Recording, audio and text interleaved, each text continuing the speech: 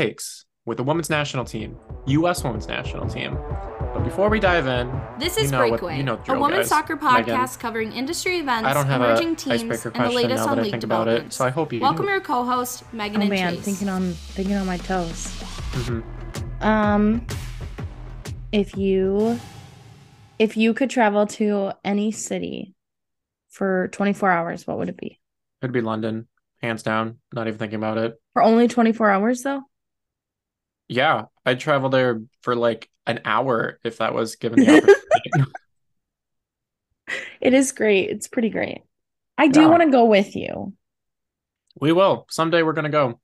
Yep. But you need to realize that my affinity for London stems from my affinity for Harry Potter. So I'm gonna geek out for the first like 2 to 3 days, just like really live in my Harry Potter fantasy. So you kind of just have to tolerate me for a bit. But then once it's Okay. out of my system, I'll be normal. So maybe we don't go together. What? No, no, no, no, no, no, I no, do no, want no, to go to no. Spain with you because I want to see a Real Madrid game with you. Oh, Spain. Oh, I want to go to Or Spain Manchester so bad. City. Or Or man, Manchester City game with you. you know what? We just got to go to all these things, Megan. They all sound too good to pass up. It's too hard just to choose one.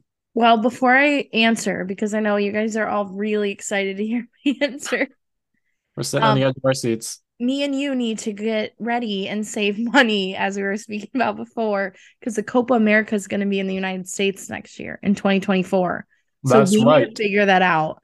And if I that know means that me and you are driving 18 hours to the closest stadium, I think that might be what we have to eight, Megan. do. I feel like you and I are going to be fighting so much at the end of that 18-hour car ride. I don't think so. I think we'll both just be quiet. I don't know. That's a lot of time with me. People actually asked me that the other day. They're like, "Do you bicker and like argue a lot with Chase?" And I was like, "I don't feel like we argue that much. We might just get like tired." I feel like in the past we definitely did a lot more than we do now. That's true. That's true. Okay, well, anyways, keeping us on track. My answer Yes. would probably be New York City. I love New York. New York is fun. It's Okay, just a little too big for me. It's fun to visit, but well, I guess London okay, is for huge. 24 hours that would be a really great city to go to. It's just too big for me to want to go there permanently. Um, I could go London there is for like huge. London I is know, but probably it's bigger. I know, but it's London. Like I know I loved it's London. London. I don't even care. I would thrive there. New York, well, when we went there for DECA and the very first thing I ever bought at Macy's was stolen, that made me really sad, and I still I still think about that really nice vest that I bought. Yeah, anyways, okay, well, let's jump right in. We do have a Okay. few updates to cover with just some hot hits that have been happening lately. So we will first address that. Last week we talked about Jorge Vilda getting fired from the Spanish Federation, which was great. And then this past weekend we got the great news that Luis Rubiales has resigned because it was the intelligent thing for him to do. I Oof. hated when he said that. I feel like I almost started crying because I was so Yeah. frustrated. Yeah. It seems a little late to be saying this is the intelligent thing to do. I think the intelligent thing to do would have just never kissed Jenny Hermoso on the mouth on public television, thinking that there'd be absolutely zero consequences, or just any of the players for that matter. But Because I instead, was you had to deny it. And your mom went on a hunger strike, ended up in the hospital. You started basically an entire war amongst the Spanish soccer team and the world against you and everyone else. Your reputation is tarnished. You got suspended by FIFA.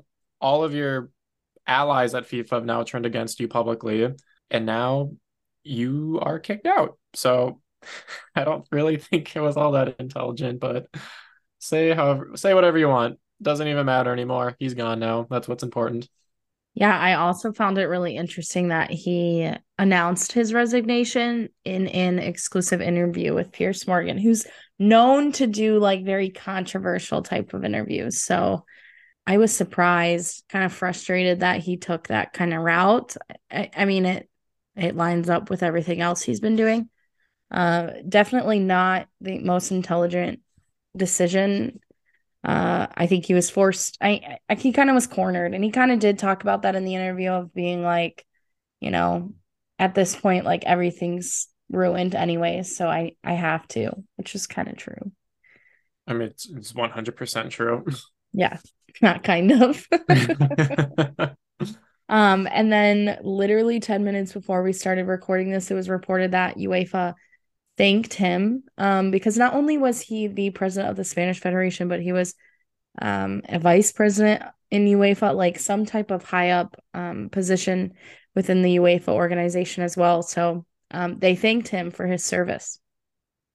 Yeah, Megan, do you want to tell us who was at that meeting? Oh yeah, well it was for women's soccer, like for the development. Ironically, Yeah, for the development of women's soccer, I think.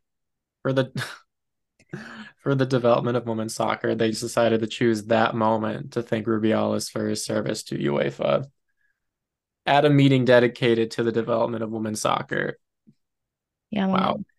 Talk about great timing. I mean, like, are we all that surprised? I mean, a little bit because it seems so far out there, and you'd think common sense would have to kick in at some point for some of these leaders, but clearly it hasn't. But if we look at the past, there's been many times where it hasn't either. But UEFA was hosting a group of women players and coaches for a conference to help shape a brighter future for soccer. The brighter future well, is going to be without Luis Rubiales there. That yeah, I is really hope that they emphasize that part. It's going to be such a bright future because he's not there. Thank you for stepping down. well, and also just it's going to be brighter because of reformations and rebuilding certain federations, not just Spain, but of other federations as well. We know that Spain has a lot of that integrated into a lot of different things. So the slate has to be wiped clean in terms of Spain and in other places as well, probably Yeah, because they just don't value women's sports or women's soccer the same way they value men's. So but the world has really shown such great support for these women national players, and so it's great that that's being brought to the forefront of everything. It's great that there's so much support for these women because I feel like that's like the driving force for forcing all of this change. So I hope that that keeps up. So in that regard, I agree. There's a much brighter future ahead for women's soccer. It feels like there's been so much horrible stuff that's been happening over the last few weeks. It's kind of just cleaning out um, everything. So, like you said, fresh, clean slate. You can only really go up from the bottom. So, Um, okay, so for our next topic, we just want to briefly talk about the Ballon d'Or Féminine, the mhm. Women's Ballon d'Or Award. They did release the nominations for this year's, but Chase and I were really surprised that it's only been awarded to women since 2018, when the men's has been for over like 70 years, right? Yeah, like 70 plus years it's been given out. So it's been five. This will be its sixth year, but in 2020, they didn't award due to COVID. So Hmm. there's been four people to win that award. Two of them have been Alexia Putellas, who was missing from this year's nominations due to an ACL injury. Hmm. Ironically, everyone has ACL injuries for women's soccer right now. So um, sad to see her not in there, but obviously more opportunities for other women, which is pretty exciting. Yeah. Was there any names on that list that really surprised you, Megan? Or any ones that you're just really excited that made the list this year? I'm excited to see Sophia Smith on there with her being the only American present. I think it goes into one of my hot takes of like we need more players over in Europe. Um, I think it was cool to see her on there for what she did at the Portland Thorns and the US Women's national team. I don't see her winning it. I don't think there's any way, but excited to see her on there. I wish saw Lindsay Horan is probably the only other person, but if it goes off of certain metrics, I am not stating my case that she deserves to be on there. I just would have liked to see it. Yeah. And I would agree that it was really exciting to see Sophia Smith having some U.S. national team representation on the list of nominees. And given how young she is and how much potential she still has, I think it is really cool to see her already being nominated at such a young age. I think we're Yeah. going to continue to see her receiving nominations if she keeps up her level of caliber. I think it's cool. And yeah, like you said, I think it really highlights the point that there's a lot of talent on the European side of soccer. Obviously, it's so well established in that part of the world. And it's not surprising that there's so many nominations from that side. And, hopefully in the future, it'd be cool to have some of our talent play over there and gain some more skills that way, or for us to recruit some other talent from across the pond, as you say. Which they Um, definitely have. Like I know there was some Spanish national players that I think one of them just signed to Gotham, which is pretty cool. And some other teams around the United States have definitely have recruited some of them, but it'll be interesting to see in the future how this dynamic of NWSL versus Europe. Yeah, it's going to be really cool. And I just want to say, for those of you who are not familiar with the Ballon d'Or is also known as the Women's Ballon d'Or, and it's associated with France Football. And that is a French magazine that's been around since, I want to say, the 1940s, I believe. So Mhm. about, I don't know, 76, 77, 78 years it's been in existence. It's one of the most well-known magazines in the world for soccer, especially in Europe.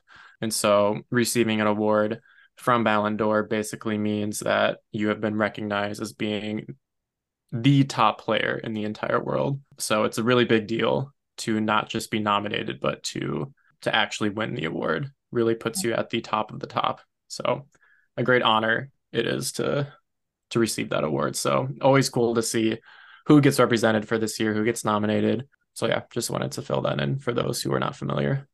Yeah, no, that's super helpful. Thanks, Chase, for backing us up on that one. I think when you think of Ballon d'Or, you think of obviously the men that have won it in the past. And so, am I frustrated that it took them that long to do the women? Yes, but I think it's still cool to recognize that we're one step closer to leveling that playing field and Mm-hmm. being able to have that award and have it be as prestigious for the women as it is for the men is really cool.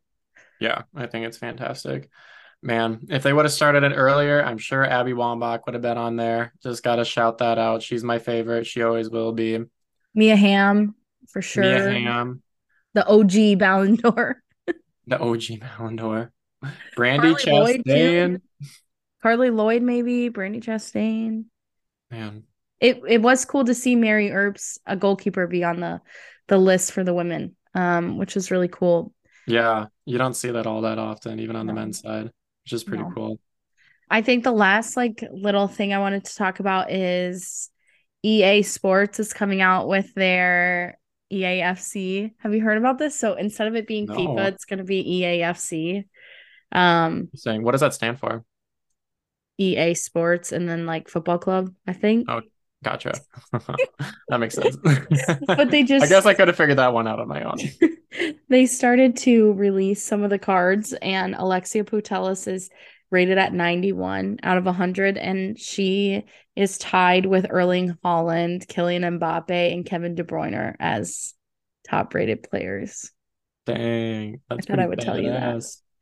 Do you know what Messi's ranking is? I can't remember. Well, it's not 91, I guess. Yeah, it's like I want to get it to try it, but I also don't. I just know it's not going to be nearly as good as FIFA, but I'm going to try it. Yeah, I think you should. I think it'd be fun. You might be surprised. You never know. FIFA was like asking for they asked for like double the amount of money for like sponsorship rights basically, and EA was like, why do we need that in a non-World Cup year? And I was like, Yeah, that's that's a so good point. true.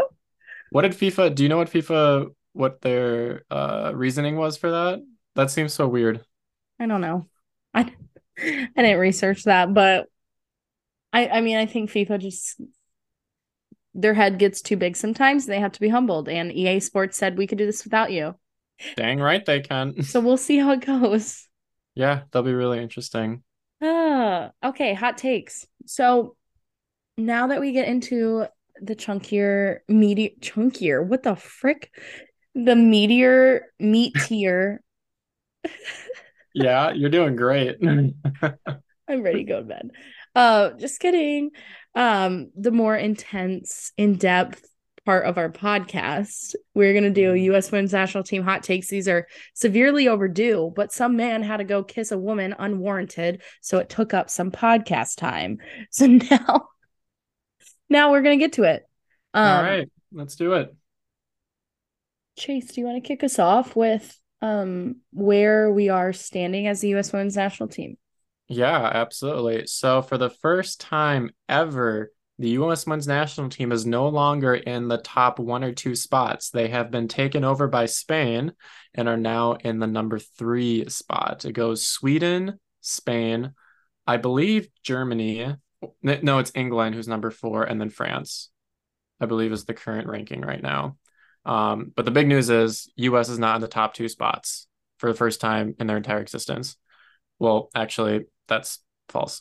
It's the first time that this has been keeping track of, which is 2003. The first time since 2003, which is an inception. It is now in number 3 spot instead of number 2 or number 1. So that's a little nerve-wracking. It's showing that there are clearly some signs of weakness in the U.S. Women's National Team. I mean, obviously, we saw that in the World Cup because they only made it to the round 16. Also, a first time for the women's national team to make it only that far. Megan, what are your thoughts on this? I have found it really interesting. This past weekend, I listened to Snacks. Have you ever listened to the Snacks podcast? Every time they have a person on the end, they have to do their best chomp. And I've always wanted to do it. So I just did it and I feel really happy. Wait, can you do it one more time? I wasn't even looking. Well, it's the sound. Wait till you're editing and you're just going to hear it ran up. I'm just going to really churn up the volume on that spot. Yeah. Now we need you to. We can't copy them. But anyways, I was listening to they had a listener on and she was talking about her experience at the World Cup and her emotions with the penalty kicks and all this different stuff. So I feel like it's all very fresh to me because I've re-listened to that. And then they even had Ashley Hatch on the following episode and asked her how she felt not being called up for the World Cup. So I have so many thoughts post those interviews, and I would suggest you listen. All right, well, let's hear your thoughts. What are they?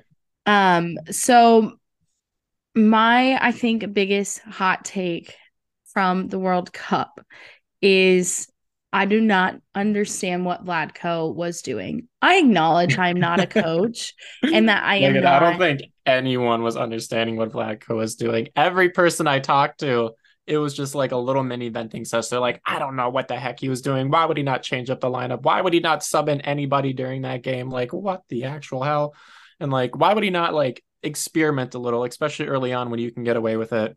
I've heard many thoughts on that. So it doesn't make any sense to me. I've talked to people who work in professional sports for professional soccer teams. They had no idea what he was doing either. Yeah, so obviously I don't really have a coaching background. I never really even played soccer. So take all of my opinions with a grain of salt. Wow, way to really speak myself up. Really, way to really validate yourself, Megan. That's yeah. But I will say, like, my biggest thing is I wanted to see Julie Ertz in the midfield. And I don't understand why he didn't even try Alana Cook. Like, Alana Cook had no minutes on the field, which just mind boggles me.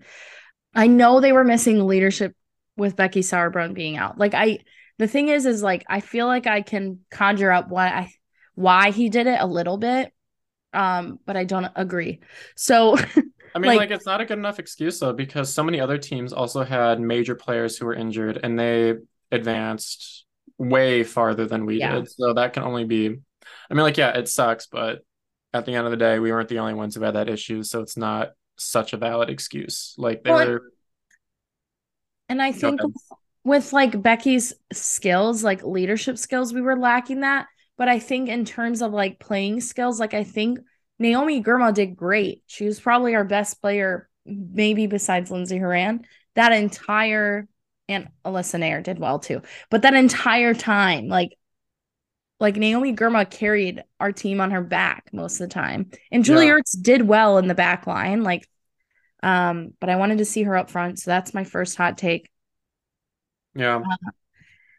I think that's my biggest hot take, honestly. And Megan Rapinoe, once she did her performance against Vietnam, should have never stepped foot back on that field because she looked horrible. No, I agree. That was going to be my biggest hot take is that some of our veteran forwards or just veteran attackers in general did not perform well at all. Megan Rapinoe, I hate to say it because I was so excited to watch her, and you know that I was. I've said it many times in past episodes. She did not perform well at all. Even just like simple passes didn't even make it to their target, which is just like what? And then Alex Morgan, with her watching her take that horrible penalty shot was just heartbreaking and confusing. And like, I know that she was really upset with herself as well, so I don't want to be like, oh, it was horrible. I guarantee you, the first person who knew that that was a shitty PK was Alex Morgan, but still does not excuse the lack of performance from some of our veteran players. It was really, I don't know. It makes me nervous for the U.S. women's national team moving forward because we had such a great team in 2015 and 2019. Like there's so much cohesion, there's such great chemistry, and that's almost impossible to replicate. And this World Cup kind of showed how that chemistry has faded. And I don't know how you really gain that back, especially with the fight that the US women's national team was fighting. I feel like that was really part of their chemistry. So having a mixture of that missing, as well as some of their key leadership players missing, and just a lot of doubt that was being stirred up in the media before the World Cup even began, I think didn't help at all, even though they kept saying that it wasn't affected by them. But like we're all human. That would get in my head all the time. Um, yeah, those are my thoughts. I think, I mean, think back to 2015, though. They had just lost the 2011 FIFA Women's World Cup in a penalty shootout where Carly Lloyd, ironically, really missed her penalty shot and it was completely off goal, which is ironic in terms of how she talked to the women's team this year. Whatever, I have feelings towards that situation, but I mean, I wonder if them losing that really impacted their 2015 run, and maybe it would do the same, something similar for the US women's national team. Part of me thinks that they need to let go of some of their senior players. I don't, well, I mean, they are letting go of Megan Rapinoe, which will be a huge thing. I think the fact that Megan Rapinoe could play at her level in 2019 when she had all of that stuff going on, and she has talked about how engaged she was with it and how, like, because some players will like take all social media off of their phone, which makes complete sense and kind of disengage from the outside world. Megan Rapinoe was very clear that she didn't do that, that she was tweeting at Donald Trump while she was playing in these World Cup I games, mean, and like, she still played and won the Ballon d'Or that year. So I don't know, like, if her excuse this year was, I mean, she just wasn't in form. She looked horrible. She was missing her passes, missed the penalty kick so poorly that she hasn't missed a penalty since 2018. So it's like, I don't know what happened, but we have to let go of some of them. And it naturally is obviously going to happen because I think these young players will have cohesion eventually.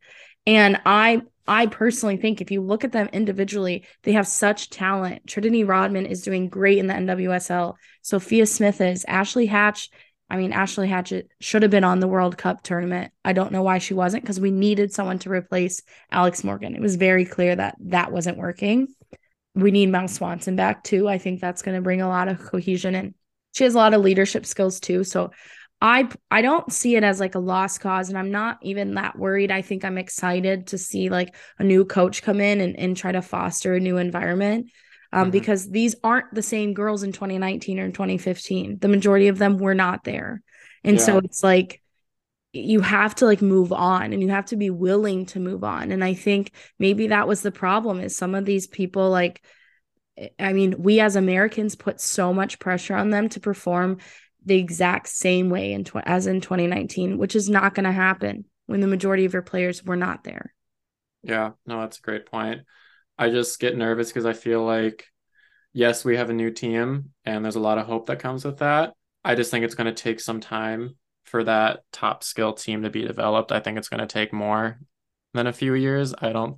I'm not super optimistic about our performance in the Olympics. That's one of my hot takes. I think it takes longer than a year to really build that cohesion. Let's hope I'm wrong.